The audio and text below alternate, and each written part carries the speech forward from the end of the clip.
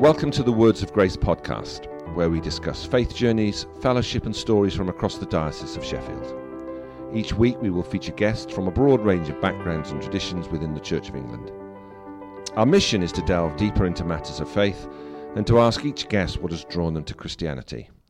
I'm Paul Sheridan and I'm here with my colleague and co-host Ben Fern. Good to be with you, Paul. Yeah, you okay? Yeah, it's an exciting time as this is going out. We're a few days out from Development Day. There's been quite a big build-up to it over the last few months, so looking forward to that taking place. Yeah, so it's our first, we're going to call it a special, aren't we? Yeah. Not only because we've got a very special guest, obviously, but also because it's our first one that's really been about a specific topic as much as the person involved, although we will be discussing with John some other stuff in a minute. And it's double figures. It's episode 10 of the podcast. Is it? Yeah. Who knew it was going to last that long, eh? I know, we're doing all right. The listening figures are huge as well, aren't they? And Ofcom haven't been in touch yet. They've not told us off. Well, no, they haven't been in touch officially. No, there's been a few, obviously, reprimands, but I think we can gloss over those quite quickly, can't we? Yes, absolutely. So our guest today is John Hibberd, who is here particularly to talk about Development Day, although we will get into John's fascinating story later on, which we know a bit of, which is great. But we thought that, John, we'd give you the opportunity, and welcome, by the way. Thank you. Just to chat through Development Day. It's coming up. It's a pretty key date in the calendar. But for those that don't know much about it or don't know what's happening this year, how does it come about and what is your role in getting it all out there and sorted? So what is it for particularly? It predates my time in the diocese, which is 9-10 years now. But it's always been a day that's happened once a year to try and give the churches some quality input to really help them in their mission. So different themes, different years, good guest speakers, and then a range of workshops, which may be locals or, again, guest speakers from outside the diocese. And one of the good things about it as well, it was my first Dev Day last year, is that, coming out of COVID, it's very much a hybrid event, isn't it? So there's just as much focus on the online side of Dev Day as on the on-site section. Yes, I mean, obviously it was solely on the site before the church woke up to the fact that we are allowed to use the internet. So we have now broadened our horizons, and it's great because it does help people to be involved, maybe who can't get out of their houses or have young children to care for and feel like they don't want to spend a whole day away from home and things like that. So yeah, it's good that it's online too. The only downside is that the online host this year is a very boring man, not very charismatic, quite dull, who's going to host the online side of things.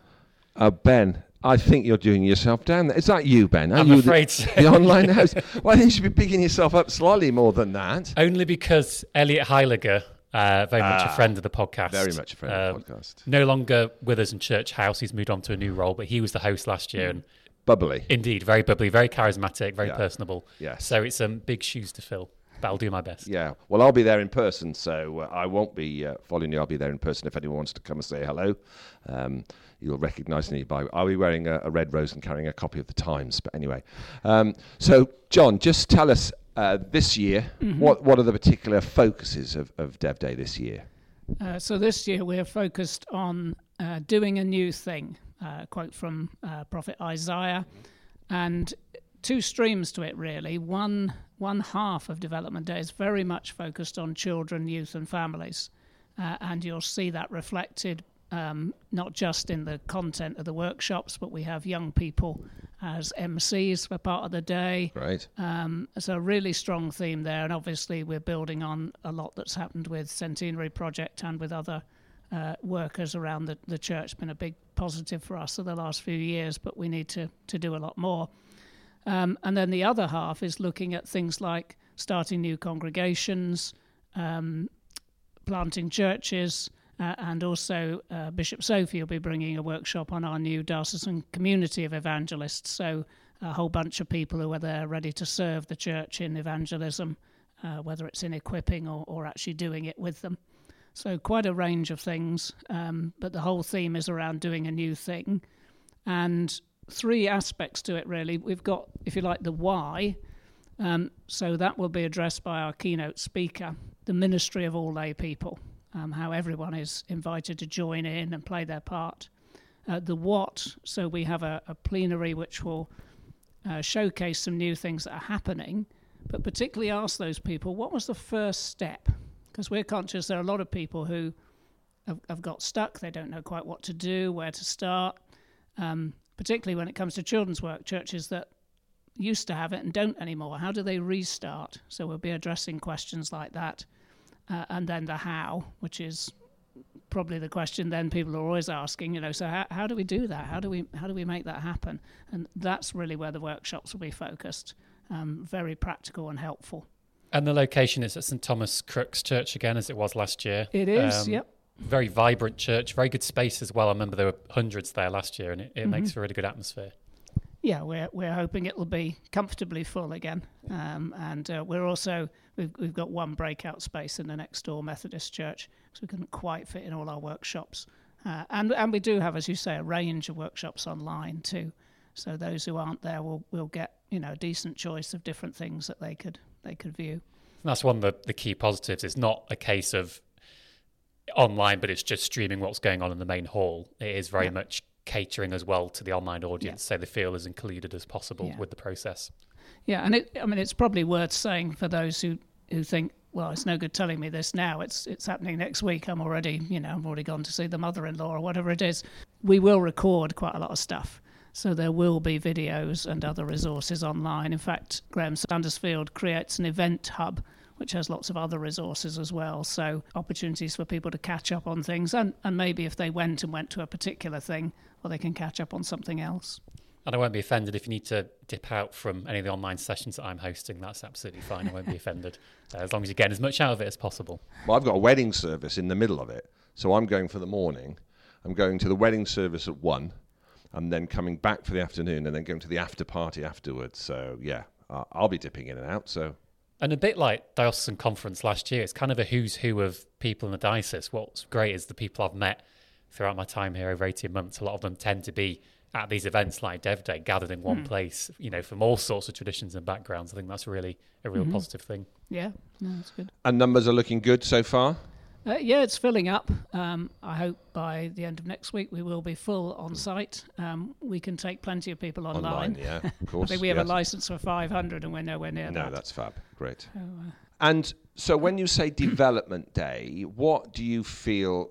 So as part of the organisation group around it, what's the end game here for you? What will you feel is a successful development day? How would that be measured afterwards?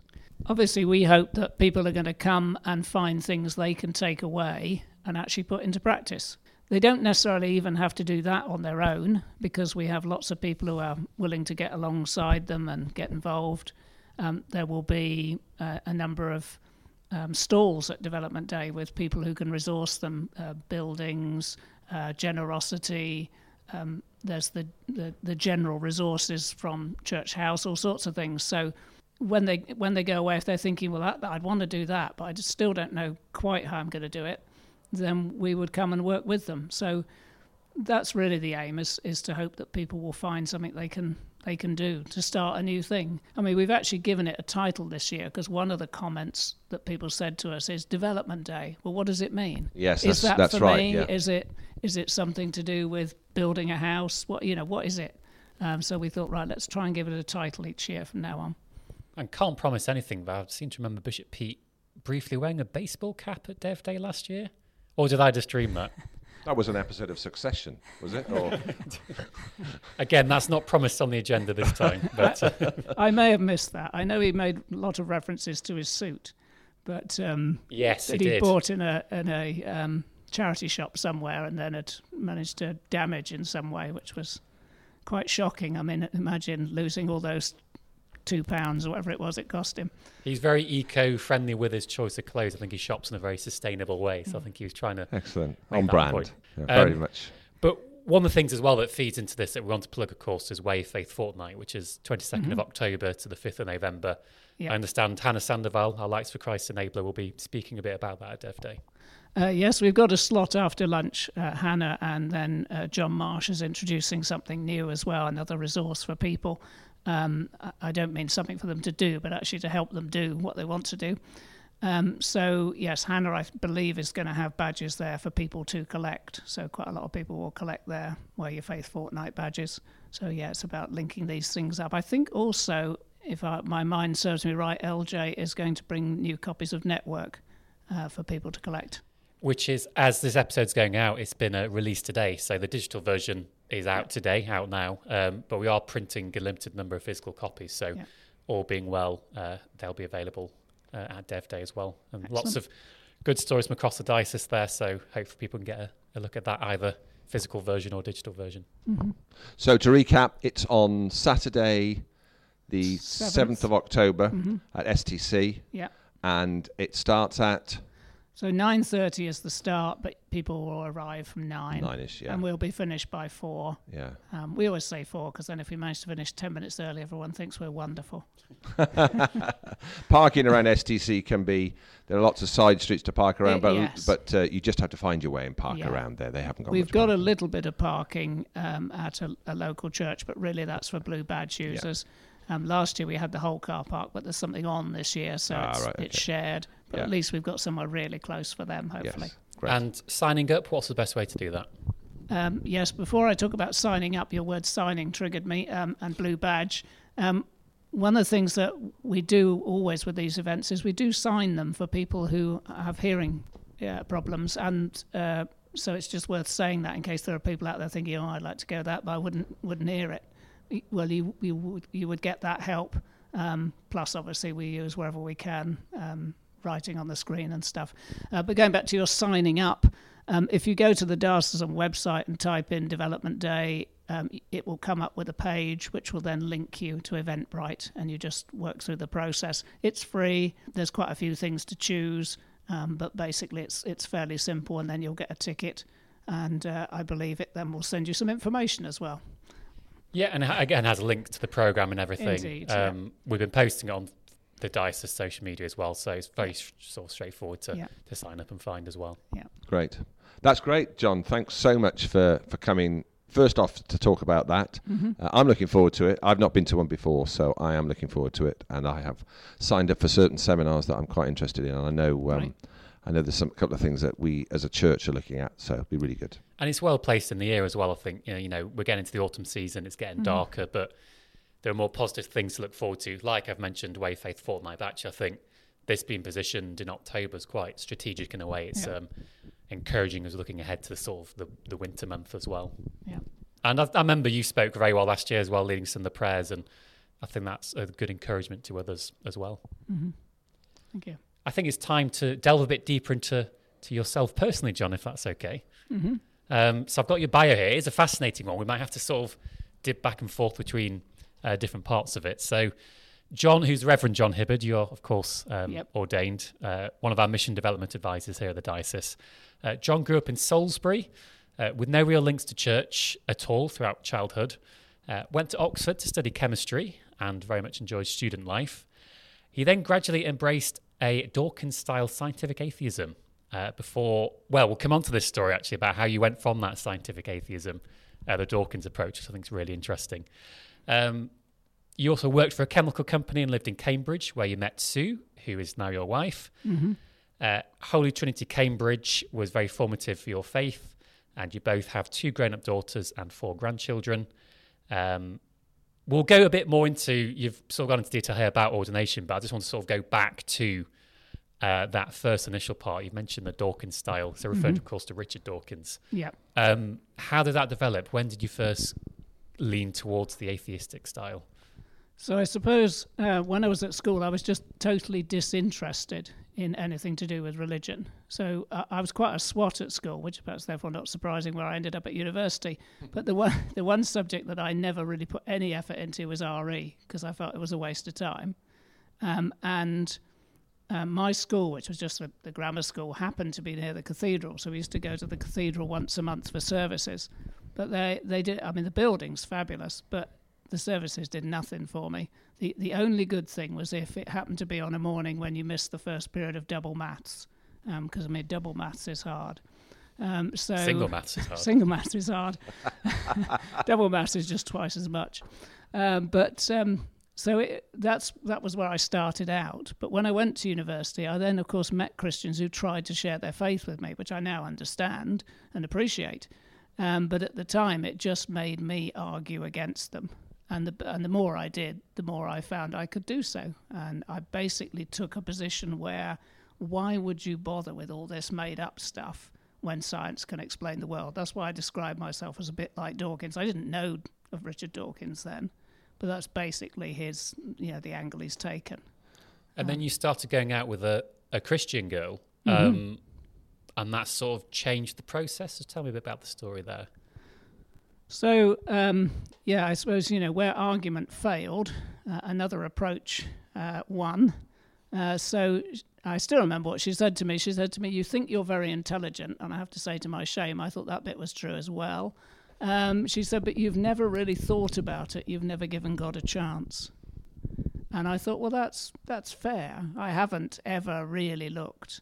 So I wouldn't have called myself a seeker, but I thought, well, in the principles of scientific inquiry, if you like, I should at least allow myself to look. I can't. To be honest, I also thought, well, what's the chances, eh? What's the danger? There's nothing in it. So I began then occasionally to go to church with her, have discussions with people and so on, but nothing really happened. And I left university, still unscathed, a good atheist, as I sometimes say. But when I came back to visit one weekend, on the Sunday morning I woke up and I thought, things look different. And then my second thought was, I wonder if God has come into my life. Now, I don't know why I had that thought, but I thought, what experiment can I conduct to see whether that's true? I didn't know any chemical ones, but we were going to church that morning. So what I did when we went to church, I never used to pray or sing or anything. I'd stand up and sit down. That was it. But that morning I joined in inwardly, and I simply knew there was a connection. Something had changed. Now, I didn't say anything to anybody else, to her or to her other friends. And I went back to where I lived that night, travelled home on the bus. And by the end of the day, I have to say, I thought it was really funny because I knew something had changed and they hadn't a clue. And then for the next week, I thought, well, I better do what Christians do, or at least what I thought they did, which was to read your Bible and pray every day. So that's what I started trying to do. I only knew the Lord's Prayer, really, but I could read a gospel. And then when the next week came, I went back and told them what had happened. They said something very funny. I'll finish with this bit on this. I'll let you get in again. But they said to me, well, we've been praying for you for long enough. So I thought, well, does that mean they were about to give up?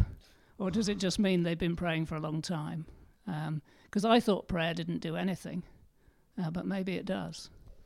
You then mentioned in your bio that the breakup was a key part of you ultimately going into ordained ministry. So just tell me a bit about that. So we were supposed to get engaged, and we were going to have the engagement at Christmas, but in the autumn we could see things were going wrong. Because she was still at uni, she discovered something called Mission 83 in Lausanne, which is a big missionary conference. And she said, perhaps we should go to that, and we should say to both sets of parents, well, we can't have the engagement because we're going to be aware of this. We'll have to postpone it, and then we can split up when we come back. That's a level of clarity of thought there. It was. So, but I mean, we were sort of thinking, well, we need to find a way around this, you see. So we went to Mission 83, and I mean, what struck me, well, two things struck me really. The first one was I encountered Christians who were absolutely all out for Jesus. People like Brother Andrew, George Verwer, and so on. And I mean, it was just amazing. And some of the African speakers were incredible. So that stuck with me. But then, of course, when we came back, we went our separate ways at the train station, and we both knew that was it. But it faced me with the question was, well, did I do it for her, or did I do it because it was real? And for me, I thought, no, I did it because it's real. Doesn't make any difference that she's gone. I mean, it did at the time. But you think, no, this is it. That's really powerful, I think, because it could easily have gone the other way, couldn't it? Because of everything they've gone through, you might have thought, no, I'm not going to carry on with this. Yeah, if that's what Christians are like, I won't bother, sort of thing. But things happen, and that's the way life is. So I was once asked by somebody in this same sort of context, so, was that, when this person who'd led me to Christ, they said, well, was that Sue? I went, no, actually, sorry, it was another person, and they didn't know where to put themselves. But, I mean, that's the way things go. Yeah. And then in terms of ordination, you trained in Bristol, is that right? Yes, yeah, trained in Bristol, which was great. Had 3 years down there, and really enjoyed that. Lovely place to live and some great lecturers. I went there because the course was, I don't know if it still is, but was very integrated. Mission was integrated right through it, and was very impressed with the way it was done. And you said to God, you're happy to go anywhere except London, and then you did your curacy in? London. Northolt, the edge of London. We didn't sort of say, well, we won't go there, evidently. But it wouldn't have been our first choice. We actually at the time had said we'd be happy to go north, and we did actually look at a place in Chester Diocese at one point, because we know still today a lot of people don't want to go north, and we didn't mind. Quite happy to go anywhere, really. But in those days, they used to say, look for the person to train you, not the place. And when I met the training incumbent, I was really impressed by him. And it wasn't my tradition at all. It was a very high church. But it was a real learning experience. And a very multicultural area as well. Not the first one, not my curacy, but yes, when I moved to Southall, I can put into my CV that I've been the minister of a majority non-white church. We were about 40% from the different Caribbean islands, and about 20% Asian, Iranian, and 40% what one of my neighbouring vicars used to call ancient Britons. So quite a mix, really. In fact, some of our white folk were from Poland. So it was a really lively mix, and loved living there. That's where I learnt to cook Indian food properly, really. So some of that resonates with me because I was not a Christian when I met my now wife, Becca. And there's a whole story about that, which one day may come out on this podcast. But having had that time when you were around Christians and very clear that nothing was happening, yeah, and then hearing afterwards that we were praying for you all along, and we will all, I'm sure the three of us in this room will have friends that we just think are so far away from ever having any faith experience, and we will think, we're going to really pray for them, and then a few years in, or a few weeks in, or a few months in, start to get quite, there's no change. Has that influenced the way you see mission now, and that story helps you around helping people through mission development?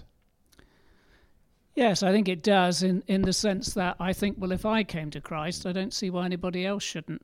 I had no motivation to. I intellectually, I was against it. I didn't have the background in terms of understanding the Bible and everything else. People say, people are biblically illiterate these days. Well, they are. But then I wasn't literate. So I think God can break through any barrier.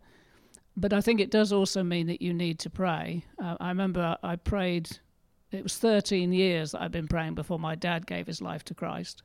Now, it's possible that he already sort of had a Christian faith, but he knew that something had changed because he talked about, he had a head knowledge. He could have said the creed and kind of meant it, but it wasn't really in his heart, and he knew the difference. And he was a lovely man, but he was a transformed man when he made that particular step of faith. So, that does help me. I think it's always helped me. When I was a curate, one of the readers was someone who'd always been a Christian, and he just couldn't understand why he said, the church is here, why don't they can come, anyone's welcome, they can come anytime they like. And he just didn't understand what it was like to be outside of faith and see that building as irrelevant, whereas I did. And he said to me one day, he said, you do have an advantage over me. He said, I just can't see that. So, yeah. I think this can be a very powerful witness, and we've been blessed actually with a diverse range of faith backgrounds on this podcast. Yeah, I was just going to say that. Yes. And a few have had a very atheistic background. I think that is a powerful witness because often the assumption or the stereotype can be, someone who's trying to convert me or talk to me about the gospel and Jesus, they grew up in a vicarage, they've had that background, so, they're different to me, whereas actually that's not always the case. No, I think you're right. I mean, there are disadvantages because you learn a lot of bad habits when you're a non-Christian for long enough. So, I mean, that's the other side of it. Whereas maybe these people who've always grown up with it, they perhaps maybe they've had a simpler road. I don't know, but I suspect we can all learn bad habits, really. That's why we need the personal rule of life from Hannah Sandoval. Very much on brand again, but isn't that the extraordinary thing about God, though, that there isn't one pathway to knowing him? And if we could write down a list of how you get to that point, it might make our work collectively much more easier. But God isn't about that, is he? No. So Becca, as we've mentioned before in this podcast, Christian family, brethren, father, very straight up and down, quite strict background, and has loved Jesus since she could think about that concept. Myself in my 20s, I've done all the bit, and then finds it, like yourself, suddenly start to find this God. And a mixture of that. We've had people on here who've known Jesus very early on in their life, then drifted away, then come back. So God enables all of those moments so that we can all have not a different experience of him, but an understanding that there isn't one rule fits all here. He's a God of creation, of creativity, of multiplicity. It's an amazing stories that people have. Yeah. And no two stories are ever the same. And you must find that all the time. Oh, yeah, I agree, yes. I mean, the last job I did was in doing evangelistic work around the UK, and one of the things we would teach all our people to do is how to share their story. And so you got to hear lots and lots of stories. We used to say to them, you should be able to do it in 3 minutes. Yeah. Or you should be able to do a little bit of it in half a minute, because sometimes it's conversational like this. You can't tell the whole thing. And you just heard all sorts of things. And sometimes you'd work with them, and and they'd start by saying, well, I grew up in Sheffield and I went to school, this and that. And you think, no, cut all that. What happened? Tell us what happened. Or, I mean, there was a guy once, I remember him talking about how he'd been in the army and this. But actually the nub of his story was that he used to do black market or bootleg, whatever you want to call it, liquor when he was when he was posted in Saudi Arabia, right? And this, that, and the other, and you're thinking, no, start there, because if you start there, people will be listening, and then you can fill in the details and stuff. Start with the bit that catches the imagination, so you could teach people to tell their story better, but it's still their story. Yeah. So yeah, that's absolutely right. I think it's looking at things anew as well. You mentioned, your dad might have initially been able to say the creed by heart, but actually thinking about it. I always think about that with things like the Lord's Prayer, because you think about going back to Sunday school, been able to recite it off by heart for years, but how often have I actually sat down and actually thought about the meaning and the implications of it? And even though you've said it thousands of times over the years, it can illuminate anew, I think, when you actually look at it again. Yeah, I'm sure. I remember a lady from my curacy parish who came into the church from outside, and still remember when she said those 2 lines about forgive us our sins as we forgive those who sin against us. She said, I never say those. She said, because I never sin. And you think, where do I start? But you can see she was quite sincere. From the Lord's Prayer. I thought you were going to say, I never say those 2 lines because I could never forgive her over there. Well, that's unfortunately another reality, isn't it? But, yeah. There's a great buzzword here as well, John, about itinerant evangelism. Yeah. You were involved in that in 20 years. Just tell me about what that phrase means, first of all. An itinerant is just somebody who's never in the same place for very long. It doesn't mean I was on the run, but I worked for a small missionary organisation, and we used to go and work with churches all over the country, all denominations, and we do anything from a single church mission right up to a whole county. So we did a whole load of things with all the denominations across counties, Kent, Cumbria, 2 in Cornwall, 1 in Ulster, the old 9 counties, all sorts of things.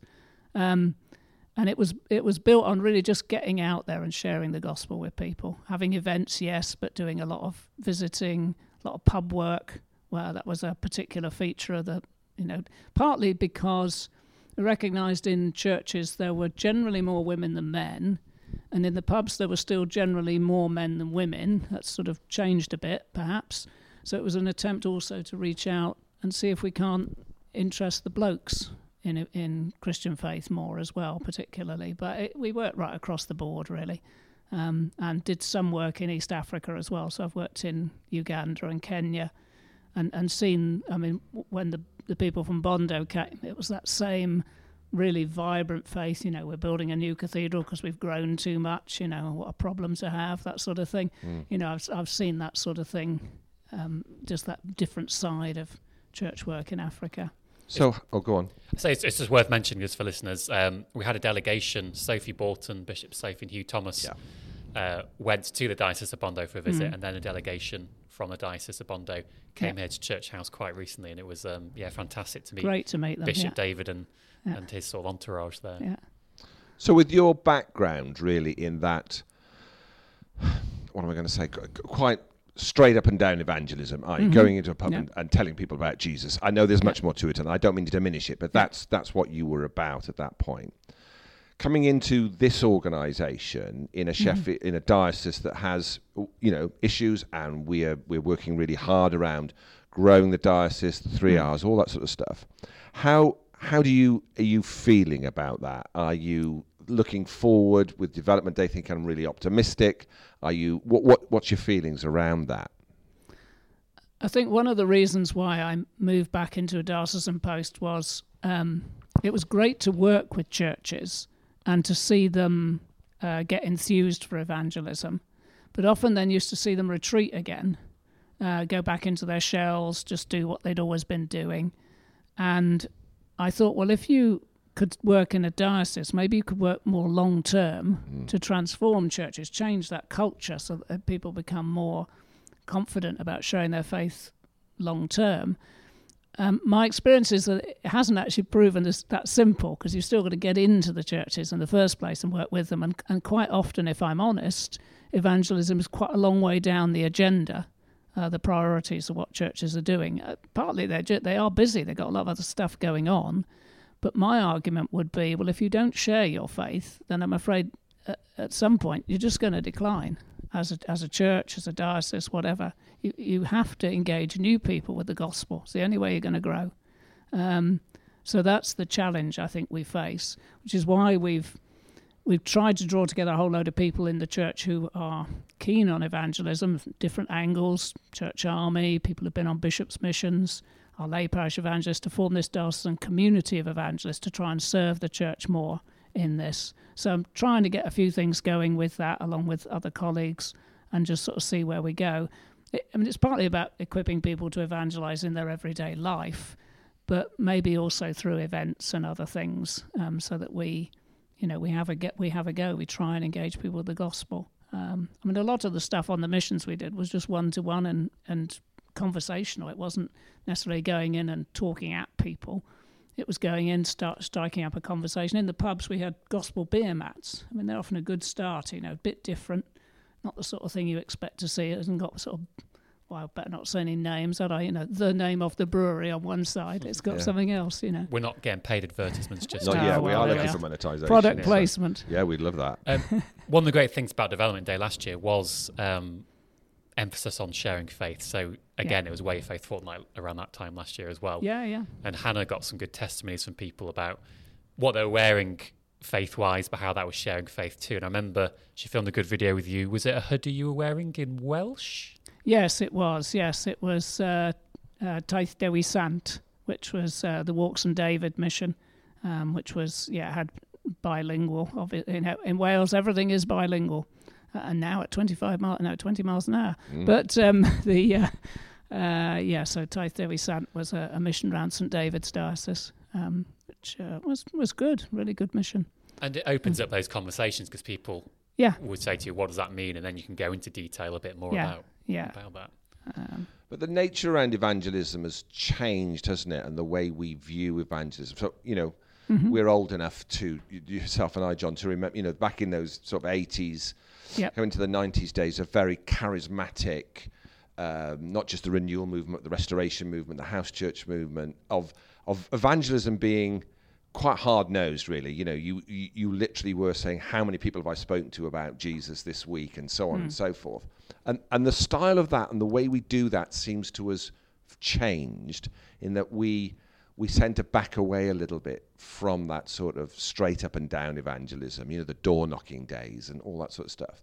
Is that something that you think we should move back towards, or do you think that that's because we live in a different time and a different era that we have different strategies? I think for me the change is slightly different to the one you describe. So the change I've seen is a move away from the big event evangelist. Reinhard Bonnke's sort of tent or Billy Graham here. Yeah. So in his day, Billy Graham, very effective. But I think if he and he partly actually, to be honest, not just his style, but because who he was, a man of immense integrity. But I think if he were to come back now, he would not draw the crowds because people would say, "Oh, I've got other things to go to." So what I've seen is a move away from big event to smaller events focused around friendship groups, networks, and so on, mixing social with good social things, interest-based, but then finding a way within that to communicate the gospel. So we have a mission next week in the Beacon mission area, and one of the nights is focused around art, and the speaker will show some of their paintings, but also talk about their story of faith and also communicate a gospel message that relates perhaps to creativity and art. Now that for me is something that still works really well. Yeah. And we do have to communicate something verbally of Jesus if people are going to get it. Yeah. But that can also just be in one-to-one and getting to know people and so on. So, just before we come on to your hobbies and sort of outside interests, John, just talk me through your journey here to the diocese. You mentioned here you were looking for a diocesan post. You wanted to work longer term with churches to help embed that mission and evangelism. Just go into a bit of detail on that. I suppose it was, I could have stayed where I was and just carried on doing what I was doing. I was enjoying it, but there was just a sort of, I suppose, a gradual restlessness to try something different. And so I think I applied for, I don't know, I certainly got interviewed for one other post before this one, which I'm fairly close to getting, but didn't, and in retrospect, quite relieved. It just felt like the thing to do at that point. It's hard to describe because the reason it's hard to describe is it's nearly 10 years ago, so it's a longer time ago to remember what I was actually thinking at the time. But basically, it's just that sense of, I think this might be the moment to try and do something else. Nearly 20 years, you can become, you think, I know how to do this. And actually, in one sense, we should never think that about any ministry. Because, yes, we've developed skills and experience, but actually we're still utterly reliant on God to move in any ministry. Otherwise, we're just doing it in our own strength. So sometimes it's good just to move on and do something different. I think that's fascinating, John, and hearing that journey from atheism to faith and how you've evangelised over the years, I think it's been fascinating. Coming on to the sort of more light-hearted section, your hobbies outside of work, running, travelling, camping, walking pretty much weekly and year-round, you've said here as well. That's been one of the real joys of moving here. Our nearest hills, we lived in Cambridge before, our nearest hills were the Peak District, really. And now we're just round the corner, which is lovely. It really refreshes us. And it's been a revelation to walk year-round. Sometimes it's not much fun in the winter. But also sometimes it's incredibly beautiful. So we've been up on Whitwell Moor when there's snow on the trees and, ice crystals hanging down and whatever else. It's just lovely. And just to plug Network again today, there is an article, of course, in today's edition, which you've helped to write, of the Peak Pilgrimage you held this summer. Mm-hmm. I definitely want to sign up next year. I think it looks fantastic. Talk us through the route for people who aren't familiar with it. I tried to sign up this year, and John was very patient with me, but I just couldn't fit in amongst so many other things. But yes, definitely next year. So we've had a group of 6 of us walking. It's from Ilam towards the bottom of Dovedale, up through Hartington, up towards Monash, Bakewell, Baslow, and then finally Eyam, the plague village. Visiting 12 churches on the way. You get like on the traditional pilgrim routes, you get a little sao, a stamp that you can put in your passport, and a Bible verse. And we've just completed the second stage, which was from a car park at Herdlow through to Baslow, which was great on Saturday. And it's widely understood that the route takes place in the greatest county in the country as well. That's what I've heard. There you go. And so I suspect that you do read a lot. So what are you reading at the moment? Are you reading? Yeah, and that can be light and frothy. Yeah. You can be Richard Osman all the way across to some great deep theological missional tome. So, well, as it happens at the moment, I had to write down the title because it's quite a long title. I'm reading... Great chemists I have know, known. yeah. No, it's The Assault on Truth, which I knew that bit of the title, but the subtitle is Boris Johnson and the Emergence of a New Moral Barbarism. Is this Peter Oborne? Yes. I've read this book. You have? Yeah. It's the first chapter. I didn't know whether to laugh out loud or cry or be angry. It's basically a catalogue of all the lies that Boris Johnson has told over a number of years. And it's the sort of book that you couldn't make that claim if they weren't so, because you'd be in deep trouble. Yeah. So but what he's basically lamenting is that our political process is now corrupted by not just Johnson, although he is the worst exponent, but by a lot of people who simply don't tell the truth anymore. Yeah. Whereas 20, 30 years ago, to have done that would have been a resigning offence. Yeah. And would have been seen as so by those who'd done it if they got caught. It's the lack of accountability, isn't it? It is. It's shocking. A huge issue. Especially when we're talking from a Christian context and that sort of truth and, like I say, accountability. It's a big thing. So I say it's very interesting when you read it. I mean, there are bits where some of the lies are so ludicrous that you do just laugh, and then you think, but no, this isn't funny. It really isn't. And I mean, it's reflected across in America as well. But so that's what I happen to be reading. It doesn't characterise what I often read, but I saw the book advertised and thought, that looks a really interesting read.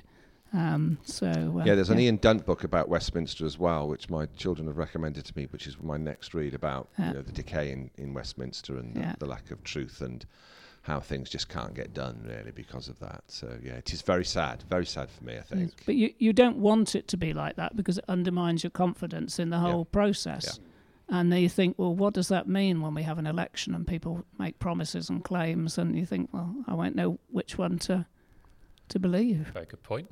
You're also a very keen runner. Mm-hmm. I remember last year I was supporting someone else at the Worksop half marathon. And I thought they were announcing people who crossed the line. I thought, I'm sure they just said John Hibberd. And then lo and behold, there you were. That's right. You cover a lot of miles each year. It's very impressive. You outrank a lot of runners here in the diocese. What's your mileage at the moment this year so far? I'll hope to make 1,000 again. I'm a little bit behind the curve this year. I'm getting slower as well, but that's just reality as you get older. So, yes, it gets harder. But all the time I can do it, I'll do it because it's good exercise. And I like getting out. There's a guy who I see occasionally near us. The wonderful thing about living in the north is that people are never short of a word. And there's a bloke, he saw me once and he went, "God," he said, "that looks hard." He said, "Oh, it looks really hard, that does." I went, "No." He said, "Well, you should look more like you're enjoying it." And then I saw him a couple of weeks ago, sometime after the first comment, and he said, "Well, I'll give you this." He said, "You're persistent." So whether I don't look like I'm doing very well, I don't know, but I just keep at it. That's the thing. It's good inspiration. I think whenever I see you, we can check each other for updates and how we're doing with our running. Yeah. And I know I need to up my game whenever I speak to John about it. Are you a listener of music and stuff when you're running, or are you nothing in your ears, man? No, I'd rather just see the countryside, and even if it's only Bramley, if it's only streets, but if I'm out in the country, even better. But braver than me, I have to have music. Yeah, I'm not convinced. No. I tried that when I used to do some running and putting music. I just couldn't do it. I just can't run and listen to music. So. No. Yeah.